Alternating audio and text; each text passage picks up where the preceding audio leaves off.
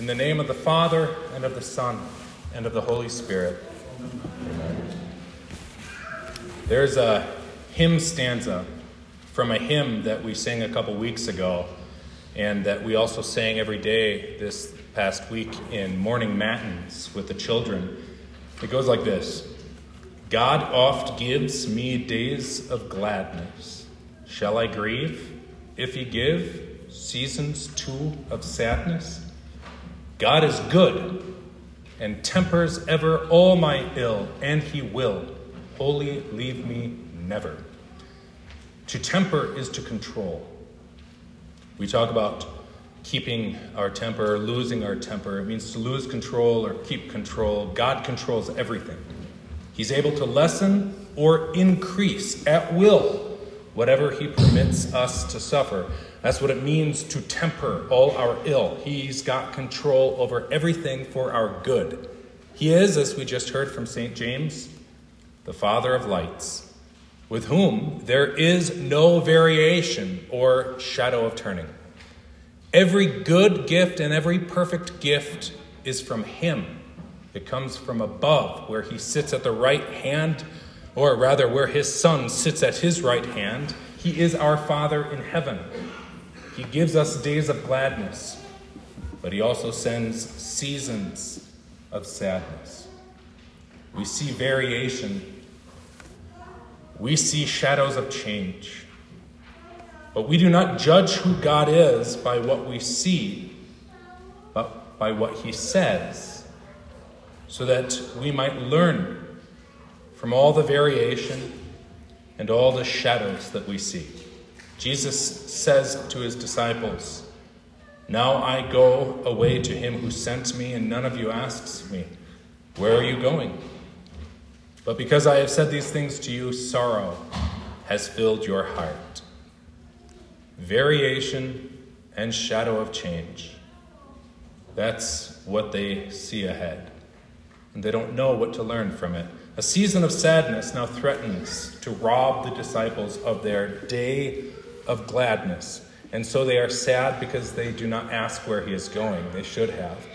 They don't consider what great advantage there is in Jesus, the light of the world.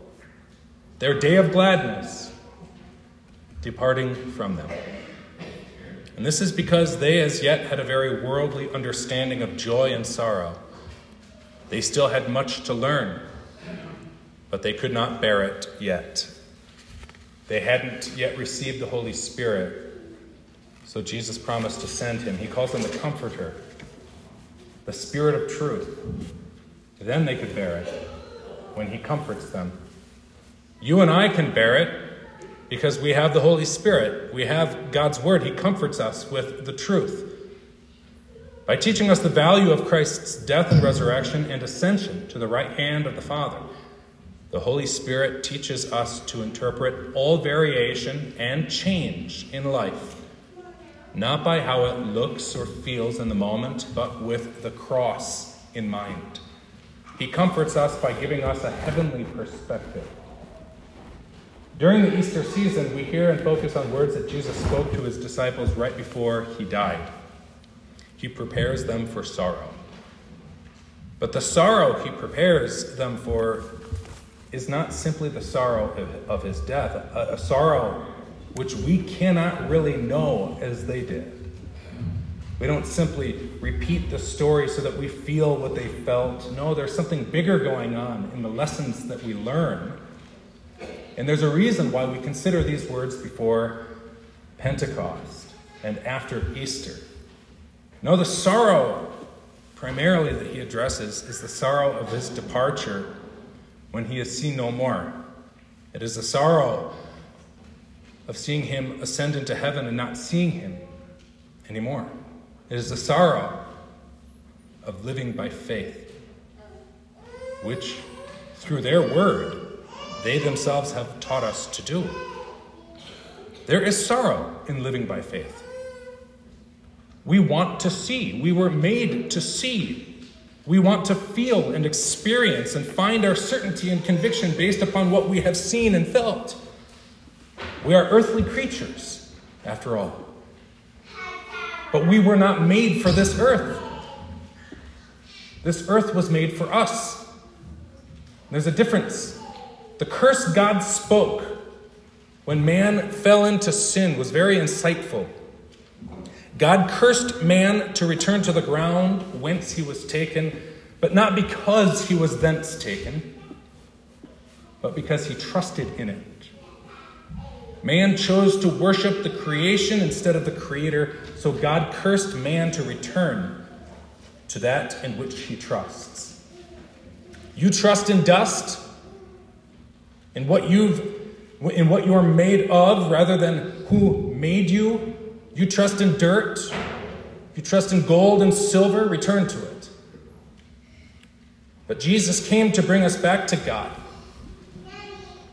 He redeemed us not with gold and silver, but with his holy, precious blood. He brings us back to God by teaching us to trust in God. Those who trust in God return to God.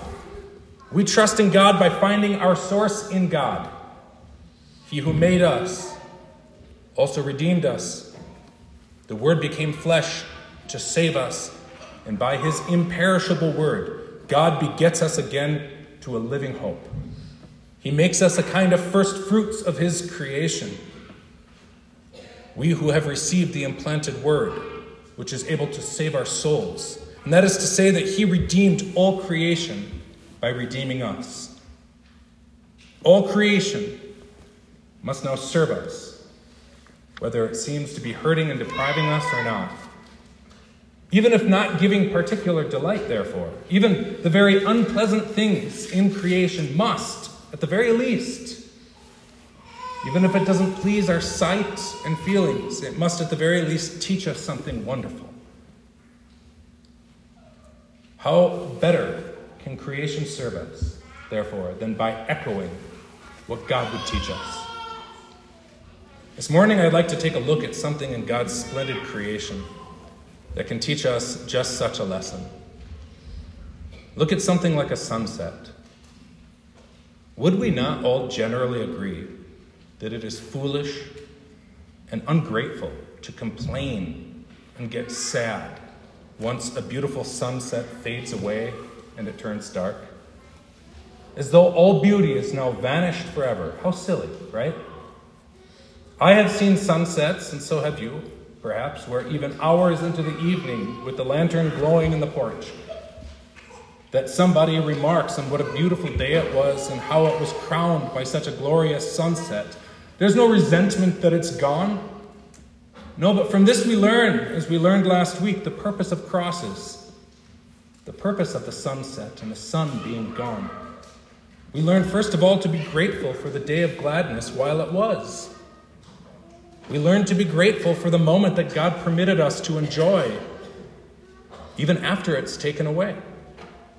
We learn to say, even in the artificial light of a porch lamp, how beautiful the day was, how beautiful the sunset was, how good God was to let us have whatever now is faded away. And so when we sit in darkness and gloom and mourn over departed joys, we reflect with joyous hearts on what God once gave to us. He is the Father of lights, and he gives us glimmers of light on earth because he loves us. These glimmers fade, but he does not. We are made for him, not for the earth. The other purpose of a cross, as we considered last week, is when something is gone and we are now sad because that thing is gone, that God would teach us in this way not to worship the good gift, but to worship him, the perfect gift. To know him and to love him, so that we who are made of clay, and God knows it, might learn not to worship what fades with variation and shadows of change, but to long for him instead, who stays the same. God knows we're inclined to love the temporal and the earthy. So he takes away bits of creation to remind us to trust instead in our Creator, in whom there is no change or decay. It is a kind reminder, really. It is very gentle. If God tried to teach you everything all at once, you wouldn't be able to bear it. It would hurt, like the face of Moses. It would melt you. And so God teaches you slowly, through many tribulations, to enter the kingdom of God. We call these momentary afflictions crosses because they direct our hearts to our Creator, who became one with us, one with his own creation, in order to bear a cross, to rescue us from perishing in our sin. Crosses teach us to love the perfect gift more than any good gift. Nobody curses a sunset in the darkness after enjoying a beautiful day. No, but we hold on to that sunset in our memory and thank God for the opportunity to see it. Likewise, the purpose of the darkness itself, the purpose of gloom and sadness, the purpose of the cross, the seeming absence of joy when the sun is taken away, is for us to consider what we sing in the hymn. The glorious sun is banished. Its golden rays are banished by night, the foe of day. But Christ, the Son of gladness, dispelling all my sadness, within my heart hold constant sway. I have come as a light into the world, that whoever believes in me should not abide in darkness. I am the light of the world. He who follows me shall not walk in darkness, but have the light of life, even when it is night. Jesus teaches us to see the darkness of night as an enemy of the day, and yet not to be afraid of it. He teaches us to live in the world, and yet not to be afraid of the world, but to cling to him who overcame the world and who reconciles us to the Father of lights. We have peace with our Creator, from whom all good things come. So we do not curse the darkness, as the saying goes. We light a candle. We remember Christ. We remember what he has taught us in his word, which is a lamp to our path. The one who makes the sun rise again tomorrow is at peace with you, for Jesus' sake. Now, the world has some things to learn, doesn't it? The world thinks it has progressed so marvelously in the last few hundred years, as they mock those ancient pagans who once worshipped the sun and the moon and the stars, or perhaps a high mountain. Oh, how silly of them. And yet the mountain is more sturdy than what men worship today. The planets and stars are more dependable and interesting than those things that pass away today. And so, while we must condemn such foolishness in worshiping creation rather than the Creator, the world still has much to learn.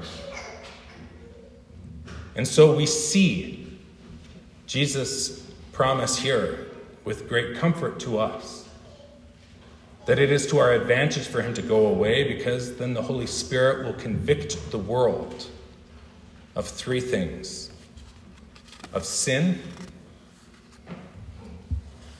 of righteousness, and of judgment. Now, how does he do it? He convicts the world of sin first. We have a bad connotation with this word convict. We think of maybe a convict, or we think of like when you feel guilty and you say, oh, I'm convicted. But the word is really the same as the word for convince. He persuades the world of sin. And how does he persuade the world of sin? Well, he persuades the world of sin because they do not believe in him. That's what he says, because they do not believe in me. So the world is convicted of sin because they do not believe in Jesus. So then think of what this means our conviction is.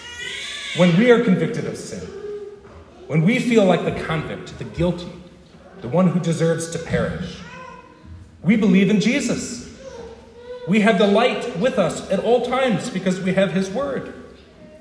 Jesus tells us that he bears our sin, that he makes peace between us and God. We believe in him. So what to do with this conviction of sin? We see Jesus bear it. The only sin left for the world to be convicted of is the sin that Jesus bore. And so the only sin that can possibly condemn anyone is the sin of rejecting Jesus. Second, the Holy Spirit will convict the world of righteousness. And why? Because I go to my Father and you see me no more, he says. Well, what does this mean? Well, the world looks for righteousness in what it can see. That's why the world worships creation and thinks that it is broadening its horizons by worshiping creation which is high above us and the planets or whatever it might be. The world looks for its righteousness in what it can manipulate and control. And the world likes to talk of its own righteousness. They are very swift to speak, but not so eager to listen. And so the world commands that its righteousness be praised. But so do we. The only difference is that we are content not to see our righteousness.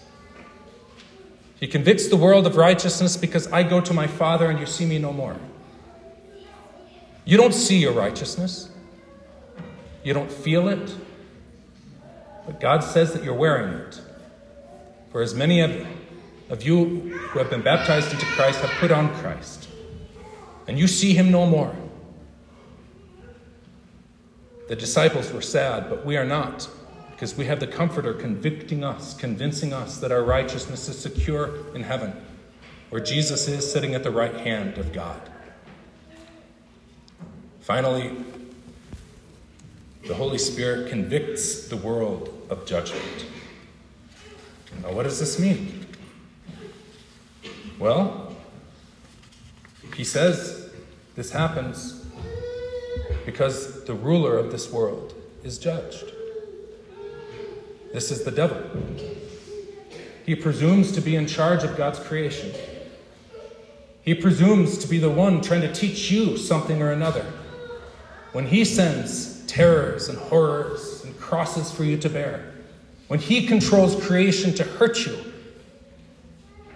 but he is judged so that however creation might hurt you and refuse to delight you, however little control you have over the world's wealth or your own health, the devil wants to treat you as though you are a sinner forgotten by God, as though you have no righteousness, that you're naked before God.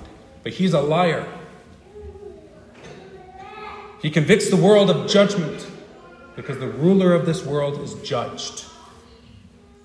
He is proven to be the deceiver he is. He tells us that we should be afraid of God, that we should not trust him when we suffer. Why? Why should we believe the devil? He doesn't control creation. He is the ruler of this world, but he is not the Father of lights, from whom every good gift and every perfect gift comes. No, we say to the devil who would teach us to conclude falsely about our sin and about righteousness, we say, no, you are judged, devil. You're a liar. My sins have been borne by my Lord Jesus. My righteousness is safely preserved for me where Jesus is. There my sin is forgotten in heaven, and there my righteousness reigns. And though I do not see it because the sun has already set, yet I see its beauty when it did set. I saw it, and I'm still thanking God for what he showed me. And my candle is lit. It is not I who am cursed. I have the day with me. You are cursed, devil. I know all I need to know about judgment. I know Jesus who does not judge me but saves me. So even when he takes away the joy of living, and yet, even in darkness, I will still be praising him, because I know that this darkness that covers all the land is judgment on you and not on me, because all creation is forced to teach me something wonderful, that even in my sorrows, God would teach me even one little lesson, to trust in him to whom Jesus went to reconcile me. I have a light that still gives me light, and that shows me the splendor of the everlasting day, even until morning, when the morning star rises in my heart, when Jesus returns again and my heart is filled with joy when I see him, for then I will appear even as he is, and know him even as he has known me. The devil is judged. which means that what the Holy Spirit teaches me about sin and righteousness is true. He teaches me about Jesus. He teaches me not to worship creation, not to worship God in my own way by finding God where he doesn't promise to be. No, he teaches me to worship God by hearing his word. I cannot bear it all right now, and neither can you. It is a slow lesson we must learn. And he teaches us. Under the cross, when we sorrow because we see him no more, and yet we look for the perfect day. We know the sun will rise because we know him who went to the Father to save us. And so this is the lesson among many that we learn in these beautiful texts which we have read. It is to the Father of lights, the Lord of creation, the maker of heaven and earth, to whom we are reconciled, by him who is the light of light. And through the word of the Holy Spirit, his light remains with us to guide us all the way to the perfect day. Jesus died on the cross to take our sins away. Darkness covered all the earth in order that his unchanging light might always envelop us. It is the Father of lights to whom Jesus has now ascended, and he gives gifts to us, perfect gifts, because all that the Father has is his. And it is the Holy Spirit who comes from the Father of lights in Jesus' name, who gives to us all that we need, both joy and sadness.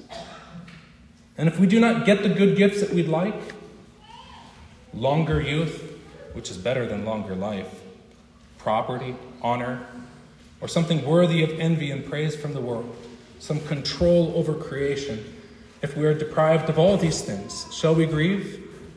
If he gives us seasons too of sadness? No. Because we know and worship the God who controls everything. He tempers all our ill, and he will wholly leave us never. And how do you know? Even when the sun is set and it is dark. Because you have his light. You have his word. And you are convinced through suffering, through joys, to treat these two impostors the same and to fix all your future and all your hopes on what God says is true. We have the Holy Spirit who dwells in our hearts, strengthening our conviction and teaching us to listen to the word and believe it. We who are a kind of first fruits of his creation have also received the first fruits of our Lord's victory. We have the Holy Spirit. We have him through the word, and he comforts us. In Jesus' name, amen.